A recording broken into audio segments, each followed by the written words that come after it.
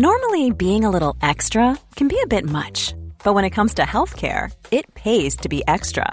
And United Healthcare makes it easy with Health Protector Guard fixed indemnity insurance plans. Underwritten by Golden Rule Insurance Company, they supplement your primary plan, helping you manage out-of-pocket costs without the usual requirements and restrictions like deductibles and enrollment periods. So when it comes to covering your medical bills, you can feel good about being a little extra. Visit uh1.com to find the Health Protector Guard plan for you.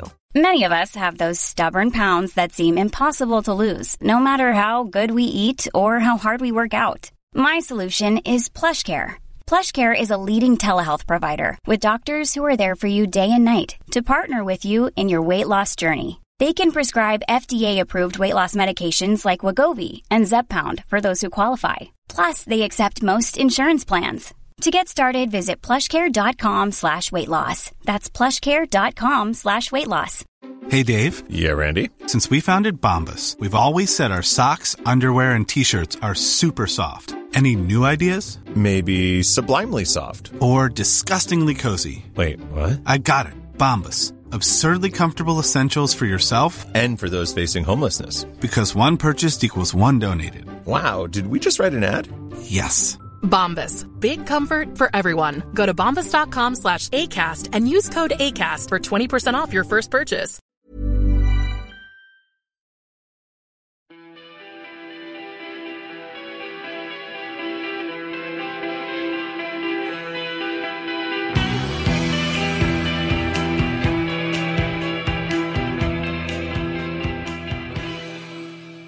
Hej och välkomna tillbaka till DIF-podden avsnitt 88. Vi fortsätter att prata om det som har hänt i Djurgården under sommaren. Jag heter Olle Wessel, mina gäster är Magnus Bäckström och Robin Fredriksson. Och det är ju en kär medlem av DIF-podden, så vi kostar på oss att skicka iväg ett stort grattis igen till Olof Lind som gift sig i övermorgon. Hoppas du har det bra på Gotland, Olof. Hoppas du fick lite magsår av de tekniska problemen vi hade innan. Och tack för att du löste det på distans. Puss och kram. Så, vi har ju även haft en del spelaromsättning under sommaren. Och jag tänkte börja vara att lista de här som har försvunnit. Det har faktiskt försvunnit 6 personer från A-laget. Och vi börjar kanske med den minst kända Micke Jan, U21 mittbacken som lämnar för division 2. Är det kanske tack och hej där? Alltså det känns väl lite så. Han gick ju till Huskvarna inför säsongen på lån division 1. Fick inte så många chanser. Bröt det lånkontraktet och nu lånade till Karlberg i division 2. Visst, topplag i division 2, men det är ändå i den åldern så är det önskvärt att du ska kunna ta en plats högre upp, tror jag, om du ska färga i Djurgården inom kort. Sen gjorde han det väldigt bra i U21 förra året. Det kan man inte ta ifrån dem, men det är ändå ett kliv därifrån upp till seniorfotbollen. En annan spelare som har försvunnit, han hade ett halvår kvar på sitt kontrakt. Stefan Karlsson, högerbacken, gick till Östersund. Högst naturligt, han har inte varit första valet under senaste 1,5 året, har ett halvår kvar på kontraktet. Vi hittar en annan klubb som vill ta honom, så vi slipper lönekostnaden året ut när han inte kommer få någon speltid som det såg ut då innan tränarbytet. Högst naturligt. Det är ingen konstigheter. Nej, precis. Och dessutom så var det ju ersättare på väg in då också. Så det fanns egentligen inga konstigheter alls där. Vår reservmålvakt som även fick då chansen mycket som första målvakt, Hampus Nilsson, lämnade över han i ett sent skede till Östersund. Ja, det är ett lån säsongen ut. Och det är väl också naturligt i och med att Höjers kontrakt går ut efter säsongen. Andreas Isaksson kommer in. Isaksson kommer ju vara givna första valet, och det var väl helt enkelt för svårt att skeppa iväg Höjer, tror jag. Ja, och sen så det är väl enklare att hitta en klubb till Hampus. Sen får vi se om han får speltid. Han spelade inte första matchen nu då, tack och lov, kanske när han mötte Jönköping. Nej, men då hade han inte tränat med laget, eller han mötte upp dem direkt i Jönköping. Vi får se. Jag är inte 100 på att han kommer få spela där, men vi hoppas. Det är 50-50, tror jag. Det kan ju bli så att han har spelat i matchen Östersund-Djurgården som ni förmodligen har spelat när ni hör det här programmet. Ja. Sen har vi sommarens 2 stora försäljningar som har dragit in massor av pengar. Och först stack Sam Jonsson till kinesiska andra ligan. Ja, det ryktades om lite redan i vintras, men jag tror att Djurgården inte vill sälja för många spelare då. Man tappade med Rapti, man sålde Emil. Det fanns intresse för Sam sent i det fönstret också, men man vågade nog inte släppa ytterligare en spelare. Man hade ju redan tappat Mushekri sen tidigare och Arvidsson och flera liksom ändå tunga pjäser från förra säsongen. Så att man vågade nog inte släppa Sam där och då, och jag var inte riktigt bekväm med att man gamblade så hårt, för det var ju mycket pengar på bordet. Men så hade han en bra vår, och vi fick ut ännu mer pengar till sommaren. Jag såg på Transfermarkt, som brukar ha rätt tillförlitliga siffror, att de tickar upp det ända upp till 37 miljoner. Ja, alltså det är Björn Jonsson, vår vän på Svenska Fans, har ju sagt att budet låg väl kring 30. Men Frej ska väl ha en del av kakan och så vidare, och så är det väl alltid några agenter som är där pillar. Vi pratar ju såklart om liksom ursprungssumman. Ja, och det är självklart så att Djurgården får inte ut varenda krona själva. Nej, jag har hört att i vinterfönstret så låg det runt 30 på bordet som Djurgården precis tackade nej till. Och vad jag har förstått så fick vi ytterligare lite pengar nu. Sen om det var rena pengar eller klausuler eller hur det ser ut det där, det vet man aldrig med Bosse Bilhandlaren. Ska vi se, om det var 37 miljoner, sensationellt bra, eller vad säger ni? Fantastiskt. Ja, verkligen. Jag hade någon frågat mig för ett år sedan vad jag skulle få för Sam, så hade jag absolut inte trott på pengar i den närheten. Alltså det är inget, han är ju ingen teknisk råtalang på något vis, det är mer en atlet liksom. Ja, men det är ett fysiskt råämne. Ja, jag tror du skrev en gång på Twitter, Magnus, att allt över 5 tackar man ja till liksom. Ja, men det var lite så, alltså det började ryktas om att vi tackade nej till 10 miljoner från Groningen. Ja, Groningen var det, ja. Och det var så här, eller Bordeaux, jag tror jag. Ja, och då kände jag lite så här, fast hallå, vi pröjsar typ 400 000 i utbildningsbidrag. Ta pengarna. Så casha in. Men Bosses is i magen har ju gett utslag minst sagt, och är det någonting som Pelle har varit bra på tidigare också, så är det ju utveckla anfallen. Och det sägs att han var en av de som pushade hårdast att få in Sam också. Ja, och nej, men det är en otrolig utveckling på Sam på de här 1,5 åren som han har varit ju. Verkligen. Väldigt stort plus då, med tanke på den ganska lilla summan vi köpte honom för, även om det såklart var säkert klausuler där. Och det har gått ganska bra för Sam i början, och han har gjort några mål här i Kina, så vi önskar honom fortsatt lycka till såklart. För övrigt otroligt kul att han på sista Instagram-bilden i Sverige avslutar med Money Talks. Ja, i hashtaggen. Ja, då vet jag gillar den ärligheten i alla fall. Det tycker jag ändå man ska vara. Det är så jävla fjantigt med spelare som går till sådana där ligor för att säga att de vill testa någon ny utmaning. Typ såhär, men vad fan, alla fattar varför det går dit. Det är inga skämmas för liksom. Hade sen velat testa en mer sportslig utmaning, då hade han gått till Holland eller Frankrike där det fanns klubbar som vill ha, men kanske till och med Ryssland. Man måste jag förstå för att spelare som kommer från Afrika också inte har samma... Nej, men han säkrar sin familjs och sin egen ekonomi på ett år. Hela sin släkts framtid har han ju liksom säkert bara med att signa det där kontraktet liksom. Det är inget... Kul att det ändå också går fortsatt bra för honom, vad vi förstår här absolut. På avstånd i Sverige. Sen den mest segdragna förhandlingen, och kanske ändå inte heller helt oväntat, till slut lämnade Omar Colley för belgiska Genk, eller de kanske säger Schenk, vad vet vi om det. Även där en hög transfersumma, det sägs relativt många källor pratar om 19 miljoner kronor för alltså en afrikansk mittback, och då är det alltid, de har inget EU-pass, och det är en enormt hög summa också. Absolut. Ja, alltså vansinnigt hög. Idag skrev Expressen 14, Kristoffersson skrev 14. Tidigare har de sagt 19, så det kan väl ligga någonstans däremellan med någon klausul kanske. Men där, jag varit inte glad på Bosse när man tackade nej på över 1 miljon euro i början på sommaren, för att jag tycker inte Colley är så himla bra. Alltså, han har ju, eller återigen, han är lite som Sam, han är ju det här fysiska råämnet liksom. Han har ju inte spektakulär. Ja, alltså han sticker ju ut med sin fysik. Som gör att såklart att han fick fler ögon på sig än Emil när vi hade honom. Men Colley är ingen bra passningsfot eller sådär. Han är inte särskilt trygg med bollen, eller inte den mittbacken som ska liksom ge sådana pengar. Speciellt inte med bara 1,5 år kvar på kontraktet. Men däremot, det verkar ha varit många klubbar intresserade. Det pratas om Turkiet, det pratas om Tyskland, det pratas om Frankrike. Ja, alltså, ja, man är ju en amatörtyckare liksom, så att man... Så är det, men alltså det är återigen hatten av till Bosse, oavsett om det är 14, 16 eller 19.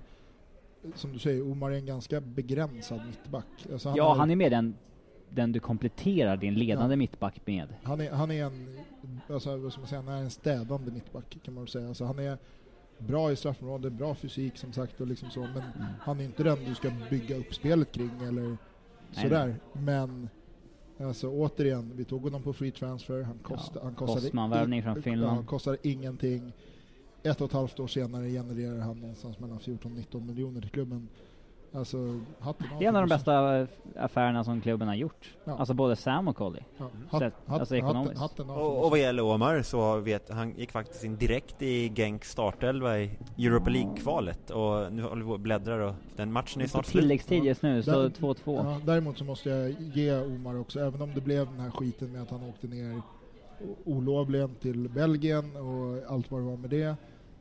Så måste man credda honom för att han på lördagen sen åker ner till Kaknäskuppen på Kaknäs och tar diskussionen med supportrar ansikte mot ansikte och ber om ursäkt om han har trampat honom på tårna och är väldigt öppen och liksom står för vad han har gjort, och det är all cred för det, och jag hoppas det går förbannat bra för Omar. Det är hatten av verkligen, och vi ska önska dem lycka till också, för det är många som har haft det tufft just i Belgien. Det verkar vara en tuff liga, även om kvaliteten då inte är den bästa, men någonting verkar vara tufft där borta, någon typ av mentalitet. Vad sa du att det stod i Europa League-kvalet? 2-2. Och man spelar mittback. Ja, bredvid gamla Helsingborgsspelaren Jari Urunen. Som då spelar ytterback. Ja, exakt. Och Omar har inte gjort något mål? Nej, de låg under med... nej, så 2-2 nu. Matchen är slut. Ja, då önskar vi Omar lycka till i returen då. Vilka möter de? NK Lokomotiva.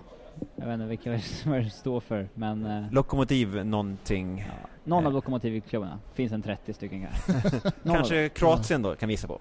Ja. Det känns väl rimligt. Det här var en liten snabb genomgång av spelarna som har försvunnit ut, och om sanningen ska fram så kan ju fler spelare försvinna. Många transferfönster har öppet ända fram till sista augusti. Yes. Och det är om vi hoppas försvinner kanske. Ja, det kanske är så att vi hoppas att för truppen kanske är lite stor, men låt oss inte hoppa ner i det ämnet nu, utan vi tittar på de spelare som har kommit in, och då har faktiskt hela 6 stycken spelare kommit in under sommaren, och där ska vi säga att inga fler får komma in där, för inkommande transfer har fönstret stängt. Och vi värvade ju så att säga 2 spelare där på en gång i början av sommaren.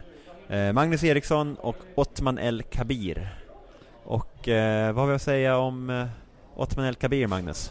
Ja, men det är en intressant värvning. Alltså det var många som var och ryckte igenom. Sägs att det stod väl mellan oss och de gulsvarta eller svartgula till sist. Där han valde Djurgården. Jag såg honom en del förra året i AFC. I Superettan? Ja, och sett honom ett par gånger i år. En mycket intressant offensiv kraft. Varför har han blommat så sent? Han är ändå 25 bast och har varit Superettan länge. Jag vet inte. Så det läste jag i en intervju, att han la ju ner fotbollen och tog upp den sen igen vid 20 års ålder. Jag vet inte hur långt uppehållet var, men i stort sett så bestod hans comeback i att hans brorsa Mustafa El Kabir, som då var i Sverige och var en firad stjärna, sa väl lite åt dem att man åker till Sverige då och testar i någon lite mindre klubb. Och då tror jag han hamnade i Ängelholm kanske i Superettan, eller man var i någon kanske ännu mindre till en början då. Och då drog igång sin fotbollskarriär igen. Så att det är väl en av orsaken till sen blomning då, att han höll uppe i några år. Och sen alltså i AFC så har han haft en ganska fri roll ute till vänster också, vilket har passat honom väldigt bra. Han har även spelat lite nummer 10 då, eller vad man säger, som släpande forward och sådär. Och Ja, men en jävligt avig och lurig kille som...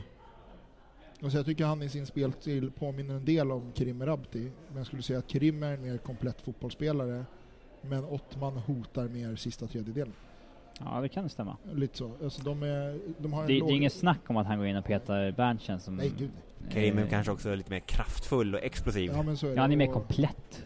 Komplett. Ottman är mer en poängspelare skulle jag säga. Alltså så, även om han inte har visat det i Djurgården. Men han kommer ju från att han spelar 4-2-3-1 ganska länge och nu ska han spela 4-4-2. Det känns ju som en värvning som tillhörde liksom Bosse och Pelles filosofi, liksom att man värvade spel från lite lägre nivå som man hoppas ska ta nästa steg här, medan resten av värvningarna vi gjorde den sommaren liksom var en lite annan stuk på. Men El-Kabir, som Magnus sa, intressant spelare. Han går rätt given i startelvan just nu och så länge vi spelar ett 4-4-2. Jag är väldigt nöjd med El-Kabir och som du nämnde har han inte producerat poängen nu kanske på det sättet, men många farliga inspel och framförallt kanske förmågan att vila. Laget får vila med bollen. Man ger den till Kabir. Han tar den framåt men utan att hamna i trångmål. Samtidigt som resten av laget kan flytta upp. Och dessutom så som bonus på detta, om inte motståndarna ser upp medans Kabir flyttar bollen framåt, så dribblar han av dem och får ett farligt läge. Så väldigt tacksamt för lagkamraterna. Jag är väldigt nöjd med det och jag tycker Kabir har gjort jättebra. Absolut, och det är som sagt en kvalitetshöjning på vänsterkanten, helt klart. Jag tycker hans bästa match har varit mot Sundsvall. Han var lite svag de senaste 2 matcherna under Dempsey då. Han har ju också blivit utbytt direkt efter att han har gjort ett par dåliga aktioner. Så vi får se om han spelar mot Östersund, men det vet ju alla som lyssnar ifall han gjorde eller inte. Ja, precis. Sen som du nämnde innan, Mange Eriksson, klassvärvning rakt igenom. Ja, det var en värvning som jag inte trodde vi hade liksom kunde ta in liksom. Det sägs ju att i vinterfönstret så var Malmö och Norrköping på Bröndby om att värva honom och de ville ha 8 miljoner då. Det är, och med allsvenska mått mätt så är det jättemycket pengar. Ja, exakt. Och så vi hugger där till sommaren och lyckas få loss honom för 3,5 enligt då Fotboll Direkts uppgifter. Och de brukar vara ju rätt bra på när det gäller siffror och sådär. Bra källa på sånt. Och det är han värd alla dagar i veckan. Ja, absolut. Speciellt när man får honom på ett så långt kontrakt också. 3,5 år. Och han är inte lastgammal, han är 26 bast, född 90. Ja, alltså, nej, det är en klassspelare. Jag såg Fotbollskanalen hade 4 av sina bloggare som rankade liksom bästa värvningarna i Allsvenskan den här sommaren eller den här säsongen. Jag tror det var sommaren förresten. Och där var han ju med i topp 10 på alla, men liksom inte topp 3 på någon. Och det tyckte jag var ganska snålt. För liksom hade han gjort 3 mål de här matcherna istället för 1 så hade han ju varit där. Det är inte så att jag är avundsjuk på att Malmö värvade Jeremejeff när vi fick Magnus Eriksson. Nej. Även om jag kan tänka mig att de säkert rankar Jeremejeff högre då. Men nej, det tror jag inte. Jag tror att det var så här. Mange ville hem till Stockholm. Men Malmö försökte väl i vintras, men vi var liksom snabbare på pucken här i sommar när läget begav sig och lägga på liksom. Och det är jag när det här sipprade ut att han skulle till Djurgården, så kände jag direkt att det är som sagt riktig klassvärvning, och det har han ju visat också, inte bara med sitt spel, utan han, som jag brukar uttrycka, han är en riktig jävla hund på planen. Alltså han går på allt, han fightas på allt, han sprider energi. Han är den här nagen i ögat på motståndarna som gör att de kanske dessutom tappar lite fokus. Plus att vi vet att han har de tekniska kvaliteterna också. Han har vunnit poängligan i Malmö liksom. Ja, men det är bara att kolla alltså de inspel han har haft, som det han slår till Olunga här med 10 sekunder kvar eller vad det är senast. Alltså han har en precision i allt han gör som är... Nej, det är magiskt, så det är en jättevärvning. Förmodligen ett jäkligt bra föredöme på träning också. Han säger alltid rätt saker i media. Oväntat skarp i media måste jag säga. Jag hade inte den bilden av honom heller. Jag hade fått en annan bild av andra källor. Han är ett, vad ska man säga, fullblodsproffs. En randanmärkning här bara, 3,5 miljoner efter den kände Kirino, så är det bland de största kontantsummorna Djurgården betalat för spelare? Det borde det nog vara, Carino, ja, Vi betalade väl kring 6 sägs det Värton. Just det. Ja, men Carino var 14. Ja, med sign-on inkluderad. Nu har ju såklart Magnus Eriksson sign-on utöver sina 3,5, men en av Men våra... efter Carino så har vi värvat Oremo för 10 och ja, vi hade en stökig sommar där för sin 8. Kan vi gå vidare med de här kul värvningarna vi har gjort nu? En av Djurgårdens ändå dyrare värvningar genom historien då, får man säga. Ja, det sades väl att när vi sålde Emil att de pengarna kan användas till någonting bra, något bra, starkt nyförvärv i sommar, och det känns väl som att de pengarna hamnade på Magnus Eriksson där tidigt innan vi hade sålt Sam och Colli. Spelare nummer 3 i ordningen in på Kaknäs Djurgården var återvändaren Keba Ceesay. Jag var lite halvtveksam när man såg namnet presenteras eller när det kom ut på Fotbollskanalen tror jag det var. För att man hade hört att någon back skulle vara på ingång. Man hoppas ju inte att det är... Man satt ju inte hoppades på att det skulle vara Kebba då. Så att man var lite halvtveksam. Jag tyckte inte att han var särskilt bra i Djurgården. Kanske sista halvåret innan han stack. Det var alltid mycket problem med honom. Att han hade mycket brister spelmässigt och sånt där. Men jag tycker att han har sett riktigt bra ut de här matcherna han kommit in. Snabbheten. Ja, den har ju inte tappat liksom. Det var man lite orolig för han hade ju haft en korsbandsskada. Men nej, han har sett riktigt bra ut hittills. Och jag minns inte hur långt kontrakt vi skrev. Var det 2,5? Ja, det är väl något sånt. Nej, men det är 29 år tror jag. Ja, det känns ju som att han är bättre nu än vad han lämnade. Ja, det tycker jag absolut han är. Framförallt med boll. Han känns tryggare på något sätt. Ja, han börjar ju med en tabbe där mot Kalmar. Ja, men det... Jag uppskattar, det har många spelare som kommer tillbaka från utlandet har ju med den här no bullshit-attityden. Om det behövs så går de in med dobbarna i närkamperna. Om det behövs så springer de hela vägen in i tacklingen. Delvis för att markera men också för att visa att jag ska vinna den närkampen. Och det är väl kanske lite det vi saknar i svensk fotboll. Så kommer de här återvändarna och visar hur det går till. Och sen alltså, något man ska ge Kebba också, det är just att han kommer tillbaka i fysisk verkligen toppform. Alltså jag såg honom en av de första träningarna på Kaknäs innan han blev officiellt klar. Jösses, vilken jävla fysik. Alltså, det är helt galet. Och nej, jag är jävligt glad över att han kom tillbaka. Och han framförallt han är inte dum heller. Han har ju sagt alla rätt saker direkt när han kommer. Han känns ju jävligt bra som mittback också. Ja. Jag minns att förra vändan han var här så han ville ju alltid själv spela mittback, men man tyckte aldrig att det fungerade när han spelade där. Men han skulle ju spela högerback. Nej, för då kunde han bara löpa i alla fall. Men jag tror att just den här att han har blivit tryggare med boll gör att det är enklare att ha någon som mittback också. Där vill jag i dagens fotboll, jag vet viktiga snabba mittbackar också. Ja, jag vill säga att han fortsätter som mittback, helt klart. Jag sa att hade kommit in 6 spelare, men jag räknar fel. Jag har kommit in 5 spelare och inget annat. Jag tror det är något avslöjande på G på ja. Spelare nummer 4, Niklas Gunnarsson. Svenskt namn, men norsk spelare så att säga. Lite under radarn. Har ändå spelat i Allsvenskan en halv säsong. Varit över i Skottland och varit lirat några år i högsta ligan i Norge. På sätt och vis en prestigevärvning, men lite under radarn ändå. Vad säger ni om honom så här långt? Alltså, jag hade ingen koll på honom.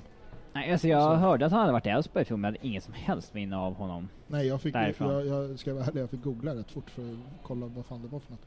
Ja, men alltså, rent meritmässigt senaste åren så det ser ju jätteintressant ut. Och när jag sa att El Kabir-värvningen var i linje med hur Djurgården hade värvat tidigare, så känns det här annorlunda. Det är en ganska meriterad spelare i rätt ålder som vi förmodligen köper loss för någon liksom, miljon eller 2. Ganska långt kontrakt. Ja. Lite mer den typen av värvningar vi gjorde under tidigare regim då, med Magnus Persson och sådär. Men jag tyckte han var halvhygglig i debuten senast mot Elfsborg. Får vi se vart han spelar. Jag hoppas att han får en position och kan gå där får hålla sig på den. Vi är väl alla liksom helt ovetande. Är han bäst som högerback eller mittback? Men det lär väl kristallisera sig. Nej, alltså han rent. Ska man kolla på honom fysiskt så ser han ju mer ut som en mittback än en högerback. Men som sagt, han gjorde ju inte bort sig som högerback.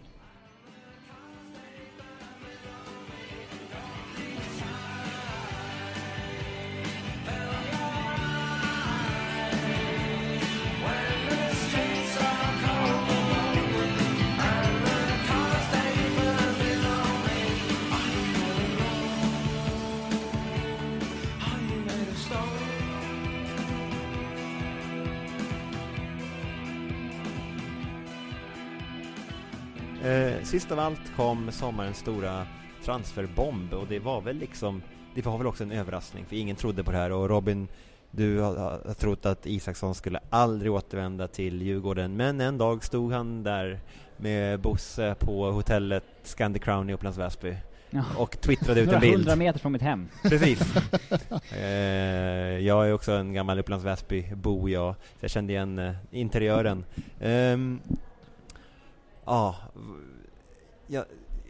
Jag kan inte riktigt säga någonting sportsligt om Isakssons värvning. Jag kan mer uttrycka det känsligt, eller känslan när han blev klar. Hur skulle du beskriva känslan, Magnus? Vad fan är det som händer? Alltså, det känns helt overkligt. Ja, det är nog... Jag sticker ut hakan och säger det är den mest osannolika värvningen i Allsvenskan kanske någonsin. Ja, alltså att Anders Svensson skulle komma hem till Elfsborg, det är inte så otippat. Att Henrik Larsson skulle komma hem till Helsingborg, det är inte så otippat. Marcus Rosenberg till Malmö och så vidare. Nej, men liksom Isaksson har han har ju knappt nämnt Djurgården sedan han drog. Och jag minns den här artikeln 2009 när de intervjuade alla spelare i landslaget sådär, vilken allsvensk klubb skulle du vilja spela i? Ja. Och då Peter Hansson kom ut som djurgårdare, så att alla hoppades på honom till Djurgården något år eller sådär. Och då svarade Isaksson att han skulle spela i Trelleborg. Vilket i sig inte är så konstigt. Nej, men de kommer ju aldrig spela Allsvenskan, tänker jag. Nej, men då kanske de låg i Allsvenskan. Ja, då låg de med Allsvenskan. Och sen så var han ju på G till Malmö förra sommaren när de tog vilan, men då snackades det om att det var ohyggligt mycket mer pengar än vad Djurgården betalar nu. Alltså det snackas om 10 miljoner i sign-on och sånt där. Och turkarna vill ju ha bra betalt då. Precis. Och nu tog ju turkarna 0. Ja, och det är osannolikt. Och Bosse säger själv att det är Isaksson som tar första steget här och säger att han vill spela i Djurgården. Ja, fast där råder lite delade med. Vad jag har förstått så Bosse ringer Isaksson för att kolla referens Ja. På en anfallare som vi vill ha. Och Bosse säger att han då frågar Isaksson, vad ska du göra efter sommaren då? Ja, jag skulle nog vilja spela i Djurgården. Och Bosse säger, vad fan säger du? Ja, och jag förstår Bosses reaktion. Därför att jag hade nog reagerat med att säga, men fan skärp dig. Ja, men det är ett sånt perfekt... Liksom, det är vissa som gnäller på, okej, det sitter Djurgården på 3 målvakter nu, men man måste ju ta en sån här chans när den dyker upp. Men vad ska vi säga? Nej, men kan inte du komma i vinter och så är det någon annan klubb som hugger och så hamnar han i Danmark liksom. Ja. Nej, fy fan. Men det här är... Det är helt oförklarligt med tanke på den svaga målvaktssituation vi har haft, så är det en helt orimlig invändning. Akilleshäl på målvaktssidan och ta in den bästa i landet. Ja, nej, i landets bästa spelare på sin position. Ja, nej, men det här är som sagt, det är den största, vad ska man säga, den största sportsliga värvningen Djurgården har gjort. Ja, men sen den Nej, men sen den vevan när vi plockade in just Isaksson och Källström och första och gången. Gänget. Ja, för vad är det, 15 det är år mycket, sedan. det är mycket härlig nostalgi också, just Isaksson, Ramsan, alla räddningar och liksom det han är förknippad med från de åren. Han var ju ändå här då i 3,5 år. Ja, så är det. Och det, jag har ju faktiskt varit på guldfest med Andreas Isaksson också, men det ska vi inte prata om här. Han är, men det är, och om vi snackar fullblodsproffs på Magnus Eriksson, så är det här nästan ännu mer så. För här är det ju någon som, men han har spelat på absolut högsta internationella nivå i hur många år som helst och gjort det bra. Sen att han har sviktat i klubblaget till och från, det är som det är. Men han har aldrig sviktat i landslaget på det sättet. Han har varit given nummer 1. 133 landskamper. Ja, det säger det mesta. Tredje mest i Sverige. Och jag är inte orolig över att hans åldersmässig heller. Tittar man i ett historiskt perspektiv så är det väl, måste man ranka honom nästan som nummer 2 av svenska målvakter någonsin. Det är bara Ronny Hellström som lyckades få en framgångsrik proffskarriär då, kombinerat med landslag. Ingen av de andra har ju haft i närheten av de här karriärerna. Ravelli är överskattat som fan. Han var ju klassad som en akilleshäl i landslaget fram till VM 94, som är det enda alla minns. Nu ska inte jag säga att jag minns det exakt. Jag minns. Jo, han var absolut ifrågasatt, så vi som inte äldre minns det. Och tittar man även på hans meriter då, så ser vi att det inte är samma meriter. Men det är bara Ronny Hellström. Men gör man det han gjorde VM 94, så kan han ju få vara ett skit i resten. Men åter till Andreas Isaksson. Det är ju inte bara en värvning rent sportsligt och känslomässigt, utan det här sänder en signal, inte bara till oss djurgårdare utan till hela fotbollssverige egentligen, att vi menar ta med fan allvar. Och jag nämnde den där att Fotbollskanalen, att alla rankade sina 10 bästa värvningar under sommaren, och alla hade Isaksson rankat som 1. Ja, men det är klart, det går inte. Alltså, Jag pratade med en kamrat som håller på ett annat Stockholmslag. Han bara men alltså ni överhypar det här. Jag sa det, men vi gör inte det. Det är alltså landets bästa spelare på sin position. Jag sa det är som att ett lag skulle värva typ Zlatan som forward. Alltså det är liksom, han är nummer 1. Jag sa det, sen är det orimligt att en svensk klubb skulle värva Zlatan. Mycket mer orimligt än att man värvar Isaksson. Men just att han är så solklart nummer 1 på sin position. Hade han fortsatt i landslaget hade han fortsatt vara nummer 1. Ja, snacket efter EM var ju att typ Janne Anderssons första prio måste vara att övertala Isaksson att fortsätta. Ja, men han var överlägset bäst i svenska landslaget under EM. Ja. Kan jag ha att göra med att resten var så usla så han var tvungen att vara bra. Men alltså det här är... Jag vet inte ens hur jag ska... Vi har fått en del roliga rapporter också från träningarna, att han har visat lite vad skåpet står om man är målvakt. Så vi hoppas verkligen på debut. Jag hoppas på debut snart för Isaksson. Inget kan vara bättre än honom i mina ögon. Nej, men så är det. Dessutom, det är fascinerande. Vi plockar hem en målvakt som blir 35 år, men vi föryngrar med 2 år på målvaktssidan. Ja, jämfört med Kenneth Höje. Det är ganska fascinerande. Ja, det är inte så att vi satsar på en äldre spelare på så vis. Nej. Utan... Men det var ju 2 målvakter i EM, 40 år gamla. Eller Buffon var väl bara 38. Ja, men... Vissa åldras bra, vissa åldras sämre. Men jag tror att det är Isaksson en sån som... Ja, och han har en ganska tacksam kropp. Alltså han har inte så tung kropp. Vad jag förstått så är han ganska lättränad. Han har inte haft några allvarliga skador. Alltså att vi har skrivit 2,5 med honom. Jag blir inte förvånad om han spelar längre än så. Liten detalj i sammanhanget också. Kul där att han berättade att han skulle bo i Norberg och pendla hit till Stockholm. Och det är alltså en ort i Dalarna, om jag förstår saken rätt. Eller är det är väl åt Västerås. En ganska lång pendling i alla fall.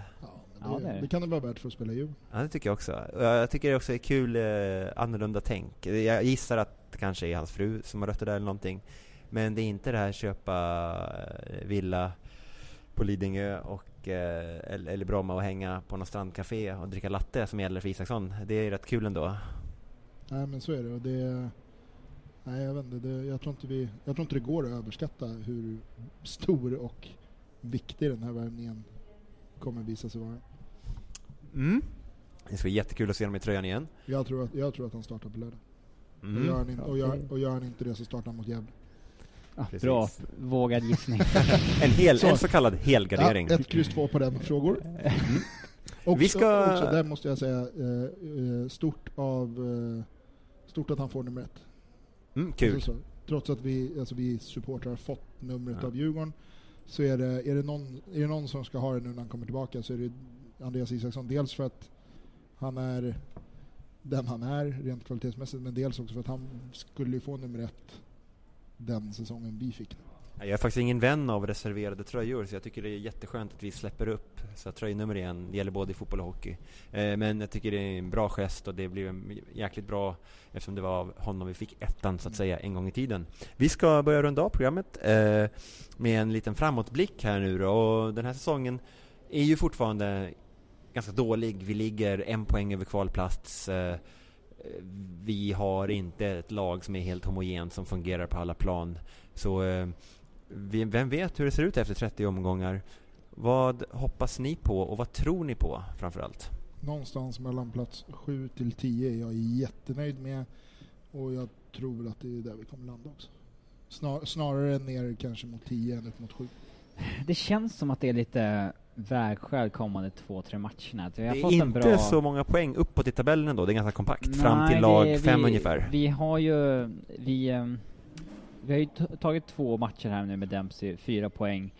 Kan vi då liksom bygga vidare på det här, ta match 3 och 4 poäng där också, då kan det här få lite det svinget som vi fick Högmos säsong, att vi liksom stiger upp till en 7:e plats eller någonting. Men skulle vi liksom floppa här mot Östersund och matchen efter kanske kryssa, då vi står inför ett vägskäl här, men vi har ju Gävle efter också.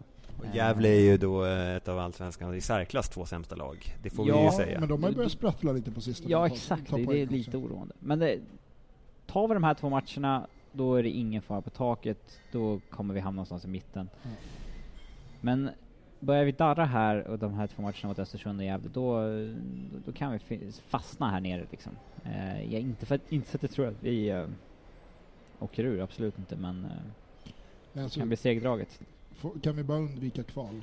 Alltså det är någonstans efter hur det har sett ut och hur mycket vi har förlorat. Så kval är alltså 14:e plats. Du tror lite på en 10:e plats? Ja, men någonstans 8-10 tycker jag känns rimligt. Sen oavsett vad så tror inte, ligger vi kvar där nere så tror jag inte vi behöver kvala, därför att jag tror att det finns räddningsplankor som är sämre. Det är så svårt att gissa. Vi har liksom en ny tränare som man fortfarande inte har någon vidare koll på. Han har kört 2 matcher. Vi har fått in många nya spelare som man inte riktigt vet vart de står. Man vet liksom inte hur bra nya Djurgården är. Nej, men så är det. Men det känns...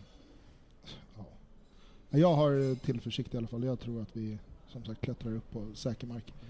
Sen, ja, det tror jag också. Jag tror kvaliteten på de spelarna vi har tagit in är för bra. Ja, så är det. Sen kan jag citera en Djurgårdsvän som jag inte tänker hänga ut, som sa, jag kan tänka mig att kvala bara jag får vinna båda derbyna i höst. Jag håller inte med. För jag vill inte tänka kvala. på kryssa ett i alla fall.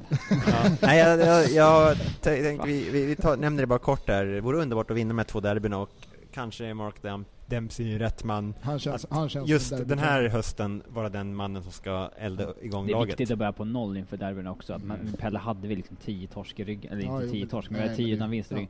Så börja om på 0, det kan vara nyttigt som fan. Sen finns det såklart en spelare med utgående kontrakt och så, men kanske allra viktigast i det här sammanhanget är att vi bara skrev ett halvårskontrakt med Mark Dempsey. En ganska tydlig signal om att det ska ske någon form av utvärdering under hösten då, för sen gör han det bra, då lär han väl vara aktuell för ett förlängt kontrakt, eller vad säger ni? Jag hoppas det. Jag hoppas att det beror på det och inte att man skrev ett halvår för att han helt enkelt är rätt dyr liksom. Det kanske han är, jag vet inte. Ja, nej, det vet inte jag heller. Men alltså i och med att man skriver ett halvår så är signalen ganska tydlig. Rädda oss kvar.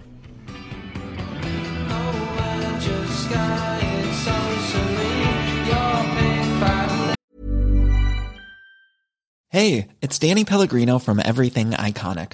Ready to upgrade your style game without blowing your budget? Check out Quince. They've got all the good stuff, shirts and polos, activewear and fine leather goods, all at 50 to 80% less than other high-end brands.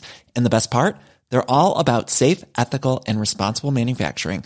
Get that luxury vibe without the luxury price tag. Hit up quince.com/upgrade for free shipping and 365-day returns on your next order. That's quince.com/upgrade.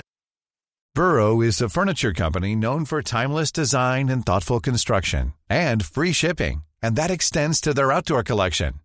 Their outdoor furniture is built to withstand the elements, featuring rust-proof stainless steel hardware, weather-ready teak, and quick-dry foam cushions. For Memorial Day, get 15% off your Burrow purchase at burrow.com/acast, and up to 25% off outdoor. That's up to 25% off outdoor furniture at burrow.com/acast. Millions of people have lost weight with personalized plans from Noom. Like Evan, who can't stand salads and still lost 50 pounds. Salads generally for most people are the easy button, right? For me, that wasn't an option. I never really was a salad guy. That's just not who I am. But Noom worked for me. Get your personalized plan today at Noom.com. Real Noom user compensated to provide their story. In 4 weeks, the typical Noom user can expect to lose 1 to 2 pounds per week. Individual results may vary.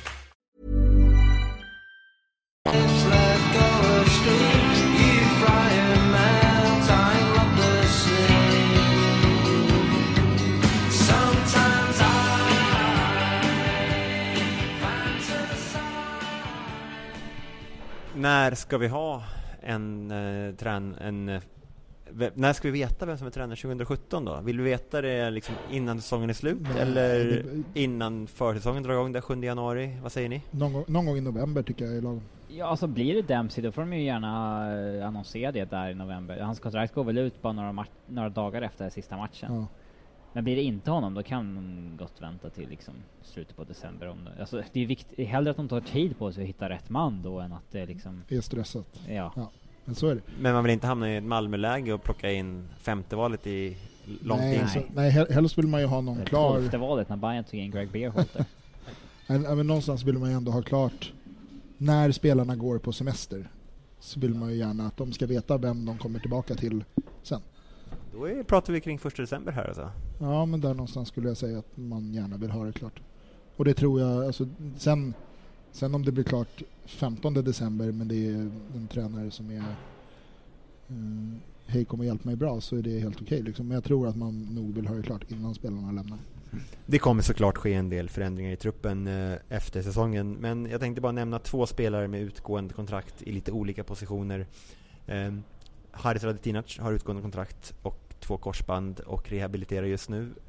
Vad hoppas ni på där? Nytt kontrakt. Jag hoppas också att han blir kvar, men då har man ju också bilden av att han ska vara en lika duktig spelare som förr.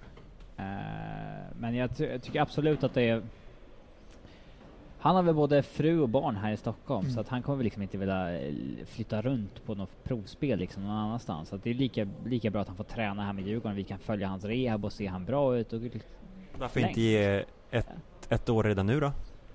Jag tycker gott han kan få... Jag hade inte något emot att ge 1 år nu. Nej, jag tycker han kan få ett Sen är det problemet att vi, när han kom till Djurgården, då slantade det upp rätt bra för att finna honom också. Så han sitter kanske på en hygglig månadslön. Jag tror om de siffror man kan läsa i olika medier och sådär stämmer, så har han väl näst högst lön i truppen.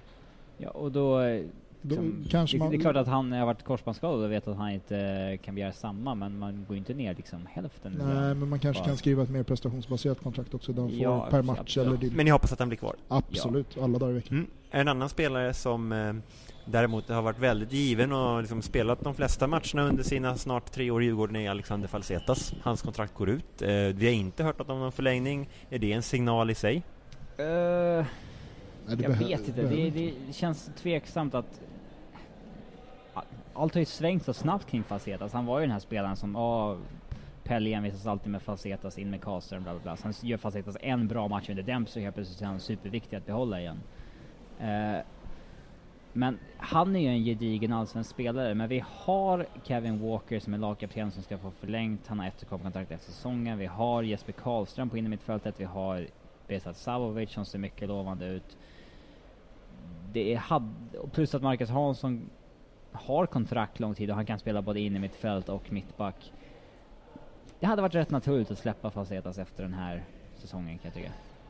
Ja, alltså Falsetas, han är en fantastisk kille och har runt laget och jättehärlig människa och han ger alltid allt.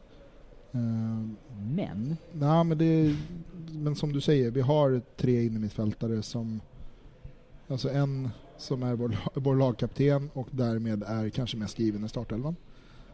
Vi har en nu 21-årig innermittfältare som ska ta nästa kliv, som har mycket allsvenska meriter och som är intressant. Och sen har vi en jättetalangfull 18-åring. Vi gissar att det går förbi några musikälskare här nedanför med en boomblaster på axeln. Boomblaster, nu vad är det? Barn googla. Musikälskare, barn googla det också, ska ni få reda på vad det är. Ja, blandat kring Falsetas. Vi får väl se då. Om jag ska rösta idag så röstar jag för att släppa honom hans kontrakt. Jag tror att han blir kvar.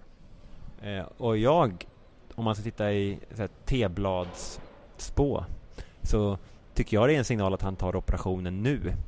För att om man då ska gå till en ny klubb i vinter så vill han kanske inte det första han gör, ta en operation. Dels, sen vet jag att han har hämmat så haft jävligt ont med den där. Men som du säger, sen kan det ju vara ett sätt att kunna få visa upp sig här under hösten. Antingen för att få nytt med Djurgården eller för att kunna signa med en annan klubb. Det är så här, om Dempsey blir kvar och Dempsey gillar Falsetas, då kan han ha stort inflytande där. Absolut. Det här spelar vi behålla. Men när vi liksom har en sån osäkerhet kring tränarfrågan och sånt där, så då känns det mest naturligt att sitta på truppen och se att vi har många innermittfältare som kommer förhoppningsvis gå före, och att det då är naturligt att släppa honom.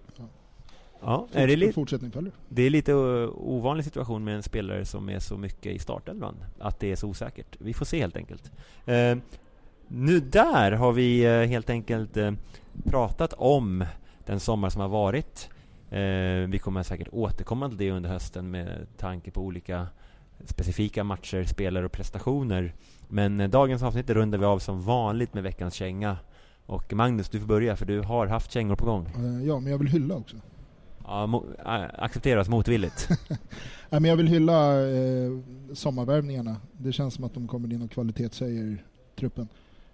Och det visar, jag tycker Bosse visar bra handlingskraft i att göra de här värvningarna. Sen kan man ju diskutera alltså, hade det ens behövts ifall det gjordes bra i vintras och så vidare. Fast då fanns ju inte ekonomin på samma sätt och nu tar man ju nytta av den ekonomin som finns. Men när Merabti går sönder så tar vi in Majan Bela av den anledningen att Merabti har gått sönder. Och han har ju inte startat en enda match. Nej, men så är det. Alltså den diskussionen det är både absolut. Men sommarvärvningarna i sig 5+ för det sommarfönstret in. Och sen vill jag hylla Järnkaminerna som supporterorganisation. Det anordnas tåg, det anordnas kupper, det anordnas parkfester, det styrs upp fester. Järnkaminerna jobbar jävligt hårt och tack vare att det är så många medlemmar, det är alltså 3:e högsta medlemsantalet nu på under de här 35 åren som Bluesaints och Järnkaminerna har funnits. Och när ni hör detta har det varit ett fantastiskt tåg upp till Östersund också. Fullbokat, fullsatt. Fan vad kul det var. Ja, jävlar vad roligt. När ska ni vara på centralen egentligen, Magnus? Hur ligger med? Tåget går 06.30. När ska ni vara där? 06.25 går tåget. Var inte sen, Robin. Okay. Och jag som tågvärd ska vara på centralen 04.30 på lördag morgon. Det är order av tyrannen Adolf. Ja, Viktor Adolfsson. Det avgår för helvete. Nej, men jag säger inte att jag kommer komma direkt från krogen, men jag säger inte att det är en omöjlighet. Nej, men Järnkaminerna gör jävligt mycket gott för oss Djurgårdssupportrar och betyder jävligt mycket. Lite av en toppform nu också. De gör ovanligt mycket bra just nu. Ja, men så är det. Och men det är också något som föds av många medlemmar. Ju mer medlemmar, desto bättre förutsättningar, och det gynnar alla. Så även om du inte går på alla matcher, åker på alla bortaresor eller så, bli medlem. Det är 150 kronor och det formar vår läktarkultur och vårt supporterskap väldigt positivt. Så jag vill hylla Järnkaminerna för det.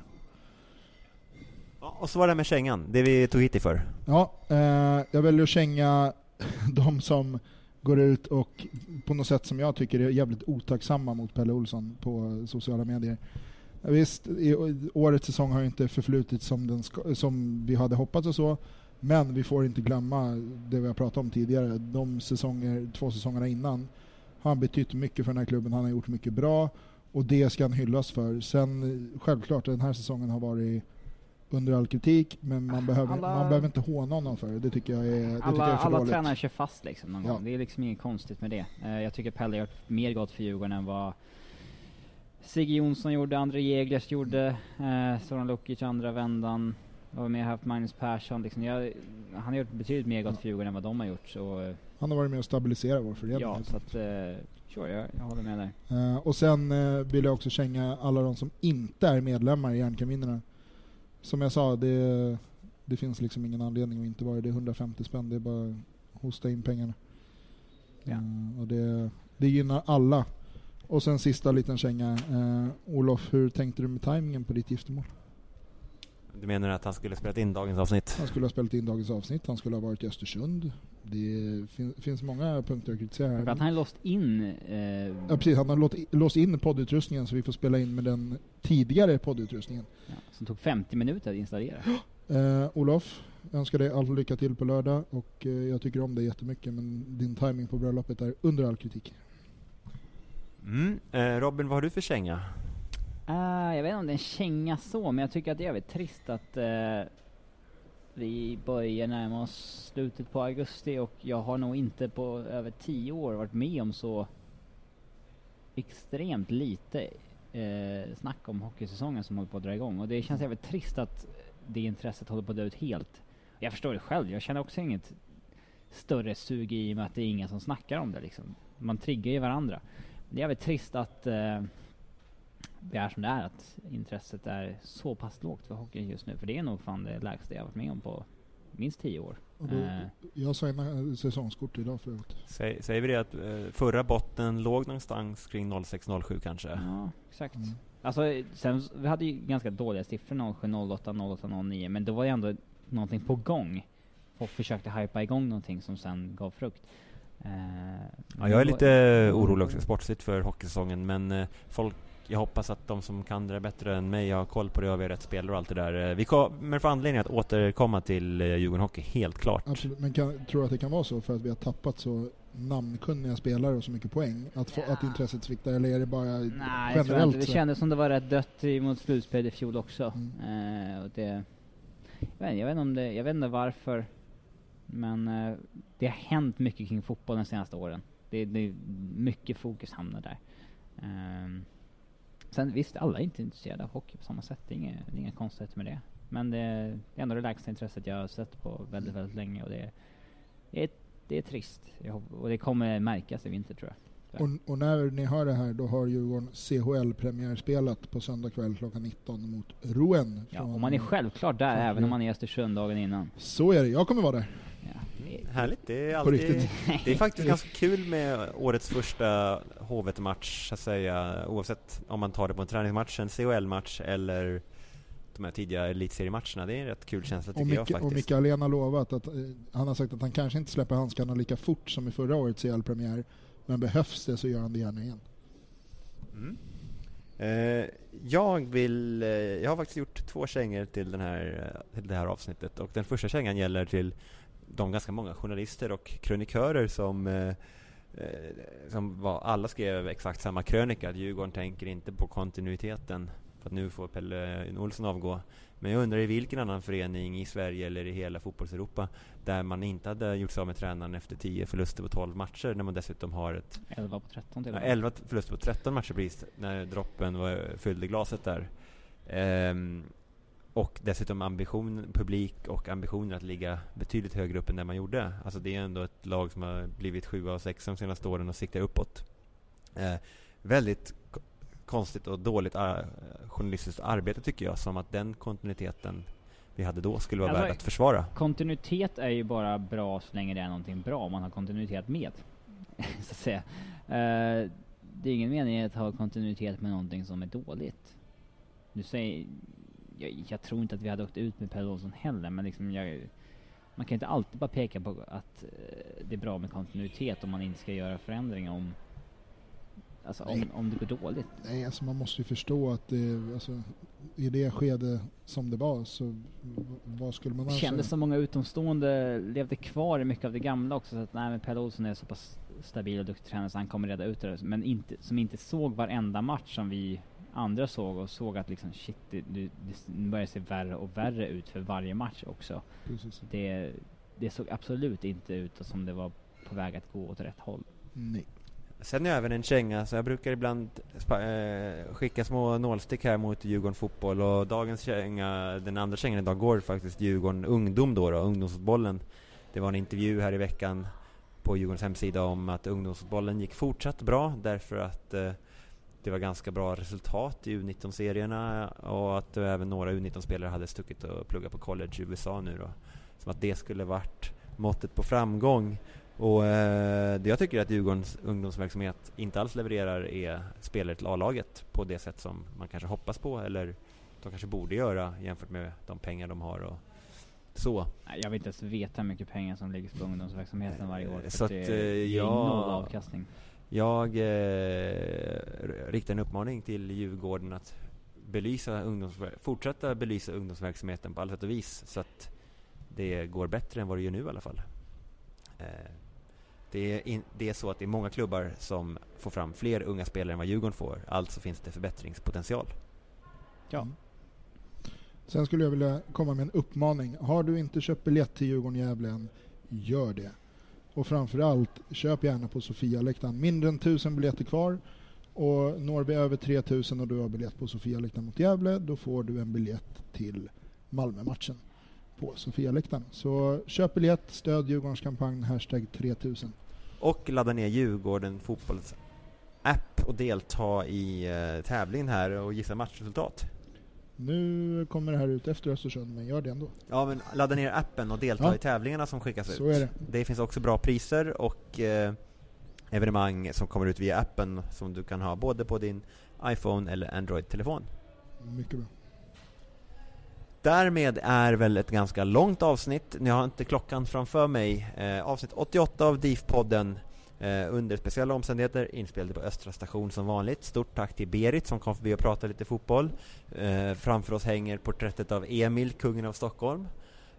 Och vi hoppas och vi planerar att vara tillbaka snart igen med en populär gäst i Djurgården, eller en gäst som är populär i Djurgårdens fotbollshistoria och lite annorlunda. hoppas vi på. Så är det. Tack så mycket kära lyssnare och på återhörande.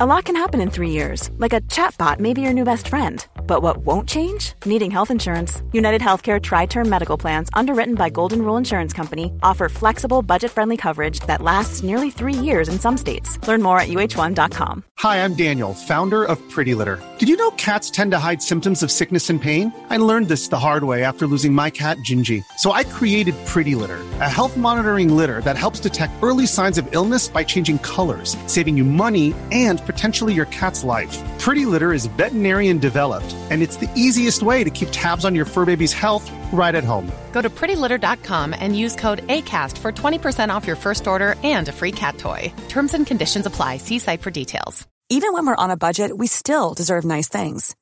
Quince is a place to scoop up stunning high-end goods for 50 to 80% less than similar brands. They have buttery soft cashmere sweaters starting at $50, luxurious Italian leather bags, and so much more. Plus, Quince only works with factories that use safe, ethical, and responsible manufacturing. Get the high-end goods you'll love without the high price tag with Quince. Go to quince.com/style for free shipping and 365-day returns.